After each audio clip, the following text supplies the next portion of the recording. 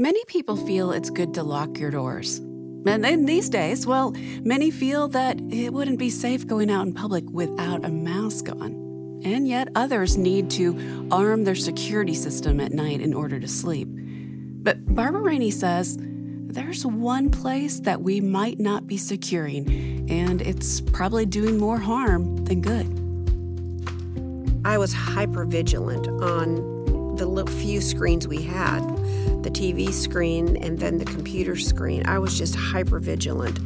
I was even hyper-vigilant about the music my kids listen to, because there are messages that come in that can be dangerous messages, that can challenge our safety and that can make us feel insecure, threatened, all kinds of things. And we need to guard against those as much as we guard against physical harm that our families might run into. It's a statement of the value of home. It's supposed to be a safe place. So how are you dealing with screens and the messages they bring? We're going to talk about being safe at home with Barbara Rainey on this edition of Family Life This Week.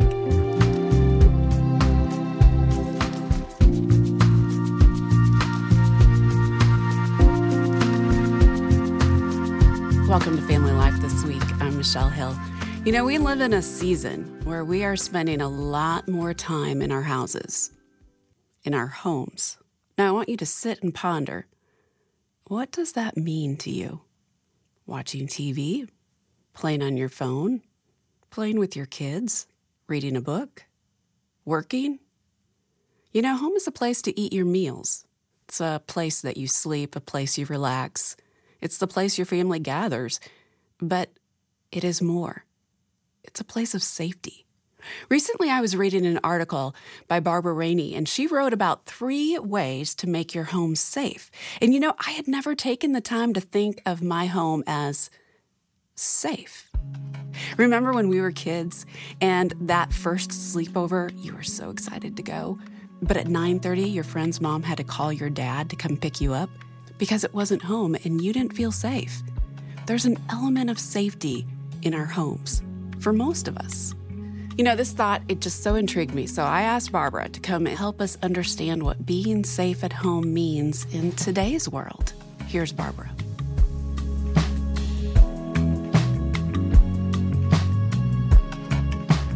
Well, I realized as this quarantine happened, the pandemic came and people started staying home, that there's so much more to the concept of home than we realize. I think we've been so busy in the past decade or more that we have begun to think of home as just a refueling station. And we don't really think of it, I don't believe, in the way God thinks of it. And I think the pandemic forced us to see home as a different kind of place than we were used to thinking about it. And so I think God intends for home, that place where we live, and everybody has a home. Even the homeless have homes. They make cardboard box homes. They make little tent cities. Everybody creates home, even if it isn't 4 walls or 2-story or if it's an apartment. Everybody creates home. And I think it's because we were made for home. And so I think the whole idea of being safe at home is what we are longing for. And I think the pandemic reminded us of that, just as 9/11 reminded us of that. I know you remember, because everybody remembers where they were and what they were doing. And one of the stories that I remember so vividly was how everybody was trying to get home after the Twin Towers blew up. There were people that we knew who were on trips and their flights were canceled and they couldn't get home, and there were no rental cars and they couldn't get home. And so I think we are built for this place that we call home, and I think it's because we were built for family. We were built for those relationships because God designed us that way, because God lives in a home. God has a relationship with the Trinity, and he as a person has a home. It's heaven. And he's built it for us and for us to experience that with him. So I think as I started experiencing being home more, even sometimes than I wanted to be as a homebody during the quarantine time, I began to understand that home is really much more important than I had thought of it. So that was the reason that I started thinking through this article that I wrote for the blog on why home is important and why it needs to be a safe place. As you were discovering just what home was, what it was to everybody else, which I think it's brilliant that you said it was a recharging place. Because I know for me, up until the pandemic, I was feeling it was my recharging place. As an introvert, I would go home and I would be quiet, or I'd watch TV, or I'd read a book, or that's the place that I would cook and I would have some friends in. But it was the place that I felt like, this is the place I can breathe. This is the place that I can just be. But since the pandemic, I'm sitting here going, this is the place that I'm always am. This is the place I'm always breathing. This is the place I'm always just being. So when you take a look at safety, how do you explain safety when we look at home? How does that play into it? Well, I think we intuitively and instinctively know that home should be a safe place. I think that's why everyone wanted to get home in the aftermath of 9/11. And I think that's why, even though this was mandated for most Americans to go home because that was the best way for them to control the spread of the virus and more outbreaks. But it's a statement of the value of home. It's supposed to be a safe place. And so I've just started thinking about what makes my home safe. How can I make it more of a safe place? What does God even want me to do so that my home is a safe place? And yes, I think it is a recharging station, but I think it's more than that. And so in the post that I wrote, I talked about things that I did when I was raising kids to make it safe. I wanted it to be safe for my children when they came home from school, where they could talk about whatever happened, about experiences with other kids, teachers, etc., so that they knew that they could have a place to debrief and to be real and to process what they were experiencing as they were growing up. Now let's camp on that for just a second, because there are parents who are thinking, my kid doesn't trust me. How do I go about making it a safe place so that they will share what's going on and what's truly happening? How did you and Dennis do that? Well, I think we started by just verbally letting our kids know at the very beginning when they were little that talking about what you were feeling was okay. We talked about how they felt when they were hurt when they were little, preschoolers. We talked about how they felt when they were happy and sad. We tried to learn to name the emotions with them so that they began to have a vocabulary for that part of who they were. And we didn't do it perfectly by any means, but that we tried to do that. We tried to enter into what they were experiencing even as little ones. And did our kids tell us everything? No. We found out things after they were adults, and we went, oh my gosh, I had no idea. So they're not going to tell you everything. But if they tell you some things, that's better than nothing. Yeah. The quarantine and these days of COVID have been hard on everyone. Everyone. And I have a friend whose son is entering into the 9th grade year, and it's been so difficult on their relationship. For somebody who is basically trying to start now, maybe they hadn't have worked and developed that relationship, but who is starting to start now in the high school years, how would you coach them on being the safe person and having to rebuild that kind of relationship? Well, I think we can always start over. I mean, that's the great thing about the gospel, is that Jesus always is ready to give us a new beginning. And I just was talking to my daughter yesterday or the day before, recently anyway, and she was saying, I've realized that and she's our oldest who has all boys, and she said, I've realized if I ask my big boys if I can take them to lunch and buy them something fun to eat, And in exchange for a conversation, they're happy to go out to eat. And she said, I took my 15-year-old out, or 16, the other day for lunch, and she said, I had the best conversation because he knew that was kind of part of the bargain. I was going to buy him food, and she was going to ask me questions, and we were going to talk. And so, it isn't going to happen in one conversation. It's not going to happen overnight. But I think moms and dads can do that. You don't quit. You just keep after it like God stays after us. You stay after your kids and make those opportunities happen as much as you can so that you've got those moments when you can catch a glimpse of what's going on in your child's heart and soul. Well, and I love how you say you can always start over. You can always start over. And I think that's our relationship with God many times is that we're like, oh, Lord, forgive me for this. Please help me to start over. Right. And that's the same way with a parent-child relationship. Great advice from Barbara Rainey about how to make home a safe place for our children. We're going to continue talking with Barbara about safe at home. Stay tuned. We have to take a break. We'll be back in 2 minutes. The reality of living in a blended or step family can be tough. I believed at 27, because I was divorced, that I was no longer qualified to do anything in God's name. That's why there's the Family Life Blended podcast. My husband will say, there are some good parts about being a stepmom. I'm like, I know there are. It's a blessing, but it's also very hard. The Family Life Blended podcast is part of the Family Life Podcast Network, and it's hosted by Ron Deal, an expert on blended families. We're always working on our marriages because God is always using our marriage to work on us.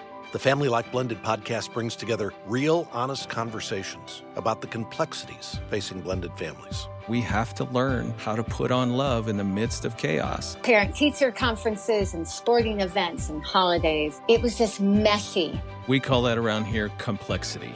You can find the Family Life Blended podcast with Ron Deal wherever you get your podcasts, or go to familylife.com/podcasts. Everyone in the blended family living room traveled a different journey to get there. For Family Life Blended, here's Ron Deal. There's something about step-family living that most people underestimate. In a nuclear family, everyone has the same family story. But step-families are made up of people with different family stories, different histories and DNA and traditions, a different culture, if you will. And merging those cultures and family narratives can be difficult. So here's what you do. Communicate. You've got to talk about holiday traditions and the meaning behind them, what it's like to be the oldest child in one home and a middle child in another, and how past hurts have changed who you are. Hey, to cross the gaps in your family stories, you've got to build bridges of communication. For Family Life Blended, I'm Ron Deal. To find out more, visit FamilyLifeBlended.com. Welcome back to Family Life This Week. I'm Michelle Hill. Talking today with Barbara Rainey, and we're discussing about being safe at home.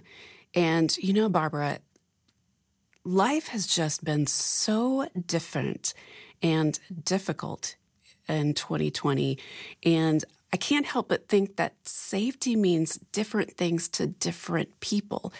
Can you help us unpack that? I've thought about this, especially in this era that we're living in 2020. 2020 is so different than any of us ever thought it would be, and it's not over yet. And I think when we think of the word safety, I've watched my youngest daughter and her generation, because that's kind of a different generation than my oldest daughter, because they're 10 years apart, and my youngest one is just now having her babies, and they think about life through the lens of safety in a different way than we did. The car seats are so much more advanced than they were when I had car seats, and even when my oldest daughter, Ashley, had car seats. I grew up in the era where we didn't have car seats. Yeah, yes, I know, exactly. I remember crawling from the back seat to the front seat and back.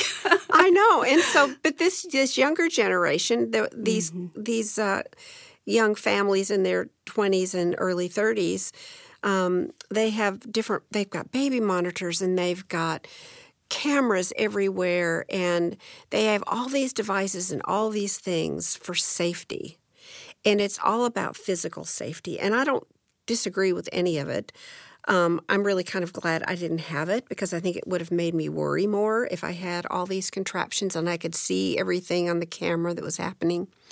But nonetheless, there's nothing wrong with it. But it's all about physical safety. It's all about our physical well-being. And I think safety is so much broader than that. I think it encompasses what we bring into our house emotionally, what we bring in from the world. And most of that comes in through screens. It comes in through other ways as well, but I think primarily it comes in through screens. And I don't think parents have the same hypersensitivity to that danger as they do the physical dangers for their children. And it's been interesting to watch because I think it may be a ploy of the enemy. I don't know, but I just watch how there's just a very big difference in what they value in terms of safety.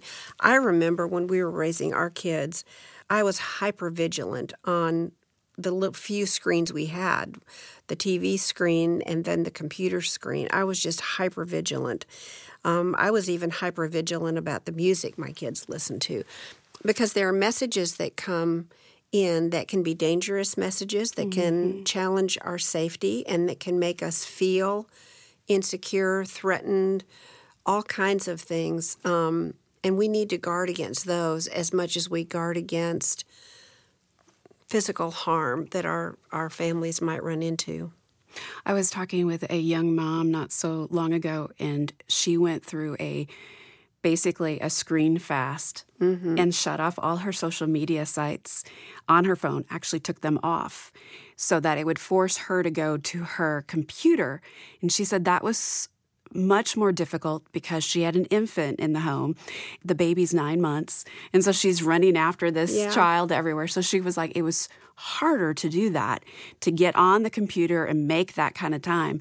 And she said that what it did for her is just helped her relax in a way that she hadn't felt before because she grew up.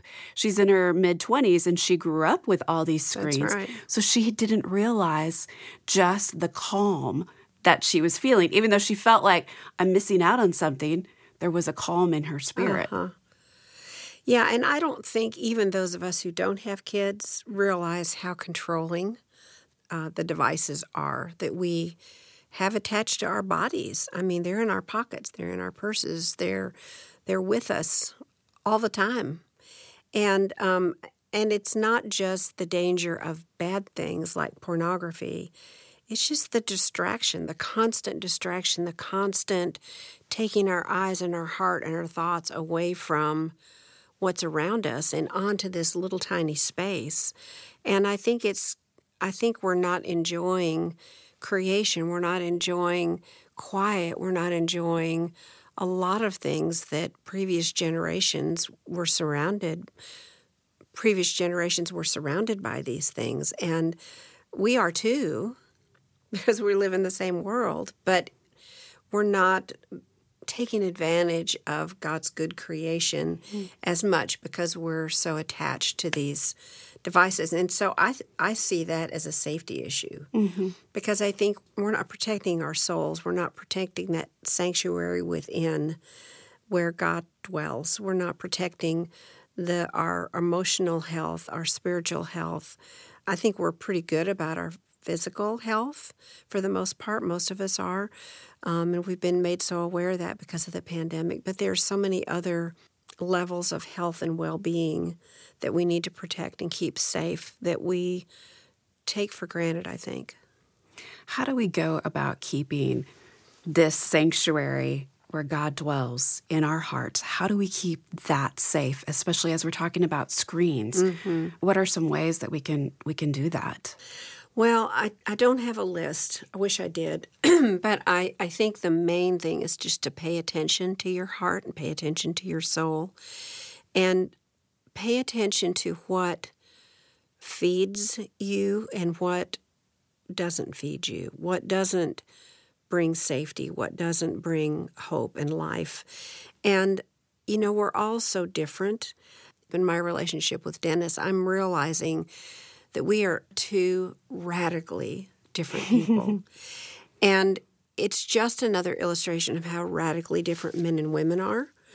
Because he can watch something on TV, and because, men have these compartments, he can stick it in a compartment and close the door and go to bed and be asleep in 60 seconds or less. And I can see the same thing. And it may not be difficult. It may not be terrible. I mean, we don't watch terrible stuff, right? But I can see or hear the same thing, and I can't put it in a room and close the door. And so I'll be awake for 2 hours. And so then the next day, I'm starting at a deficit. And I know all this about me. I've known all this about me for years. It's part of the reason we quit going to movies for years when we were raising our kids. Because if we'd go out for dinner and then go to a movie that ended at 10 or 10:30 at night and come home, I was a wreck the next day because I engage emotionally with things in a way that he doesn't. And so we quit going to movies for years. We just didn't go. And I missed it, but I just knew that it wasn't what I needed because I was just parenting full time. And I needed to be whole and healthy and strong and not distracted by some story that wasn't even real. And so here we are in this season of our life where I don't have that. I don't have kids waking me up in the morning at 6:30. And I need to be ready to go. But I still want to live my life unencumbered. I still want to live my life not distracted, not bogged down by things that are not healthy for me. And so even now in this season of life, I'm still trying to figure out that balance, that right blend of partaking and understanding what's happening in the world without it sabotaging my well-being. And I just think it's an ongoing process. It's the analogy I've used for decades. It's riding a bike. And you're never perfectly balanced when you're riding a bike. You're shifting constantly. You're shifting your weight from one side to the other to maintain that equilibrium, and you're crossing between it. You're going back and forth. And so, I see that as something that I'm trying to do in my life, too. I'm trying to figure out what can I absorb, what can I hear, what can I read, what is good for me and what's not, and how do I keep that steady rhythm so that I can pay attention to my soul and I can pay attention to what God wants to do in my heart, and I'm not being distracted by things that are not good for me, that are not healthy for me, even if my husband can absorb things that I can't. And it's figuring out how to live together in a way that is good for him and is good for me. So I don't have a list. I wish I did. No, but what you were sharing is such a good thing because we live in a day and time where we want to do everything. Yeah. And what you're saying is, I loved movies, but I had to take that out of my life so that I could be the best person that I am. And it's just, I have a friend who's on a keto diet. She loves certain foods, but she's the best person that she can be for her family when she's on this specific diet. Yep, I understand that too. And so that's what you're saying. Even though you don't have the list, you're saying, I need to be the best person that God has asked me to be. Yeah. So there are going to be some things that I have to take out in order to be that person. Exactly. And the diet illustration is a great one because I had to do the same thing because of my allergies. I mean, when I was probably in my 40s, I finally decided I was tired of sneezing and having headaches and all of that all the time. And I thought, I don't care anymore that I'm not going to enjoy certain things. It's worth it to me to feel good. It's worth it to me to be all present and to not be distracted by a sinus headache or sneezing all day long because of the season that it is. And so I altered my diet and I took out things. And it was a process of learning what bothered me, what didn't. But it's the same as your friend. I think it's being wise about who we are in this broken world, what we can tolerate, what we can't tolerate. It doesn't mean it's good or it's bad, it's right or it's wrong. It's the way God made me. And I have battled allergies since I was 4. And it's an ongoing balancing again. It's riding the bike. For me, it's riding the bike of allergies. What can I have? What can't I have? How do I figure this thing out so that I can be fully present as God designed me to be and not sidelined because I'm doing things that are not healthy for me.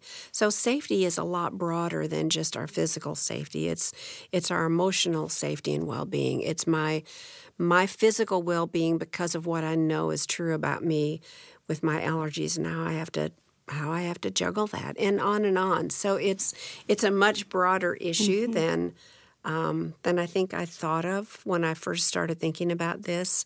And I think it's very unique and individual, which is what I love about God. I mean, I love a lot of things, but I love that He deals with us individually, and everyone is unique, and He wants us to be unique, and I think it helps me know that I can go to Him with all of these things, and He knows all about the way I'm made. He knows everything I'm allergic to. He knows what all these things do to me and don't do to me, and He's there waiting and saying, I can help you with that. I can help you with that. I'll show you what to avoid. And, you know, I want to do what everybody else does. We all want to do what everybody else does. But I'm learning it just doesn't pay. And so, okay, I'll go with the way you've made me, God. I'd rather do that. Barbara Rainey with some great advice. Some advice that I think that we all need to remember, especially as we're walking through the stress of what is happening in our world right now. Even the safety of our home, we need to take our eyes off ourselves and put them where they need to be. And that is remembering who God is and knowing that He knows us so well that He's got this. He's got this. We are in His hands. You know, I mentioned at the beginning that I'd been reading Barbara's blog. Well, we have a link to that blog on our website. Go to FamilyLifeThisWeek.com. That's FamilyLifeThisWeek.com. And I hope you are as encouraged as I was by reading some of her articles. Hey, this was such a great conversation on what safety means and what home means. I asked Barbara to stick around because we need to talk again next week about this and unpack some more. We need to understand what it means to anchor our house on the rock. That is the pure safety, isn't it? And also, we dream a little about what our ultimate home in heaven might look like. So I want you to join us for that. Hey, thanks for listening. I want to thank the president of Family Life, David Robbins, along with our station partners around the country. Big thank you to our engineer today, Keith Lynch. Thanks to our producer, Marcus Holt. Justin Adams is our mastering engineer, and Megan Martin is our production coordinator. Our program is a production of Family Life Today, and our mission is to effectively develop godly families who change the world one home at a time. I'm Michelle Hill, inviting you to join us again next time for another edition of Family Life This Week.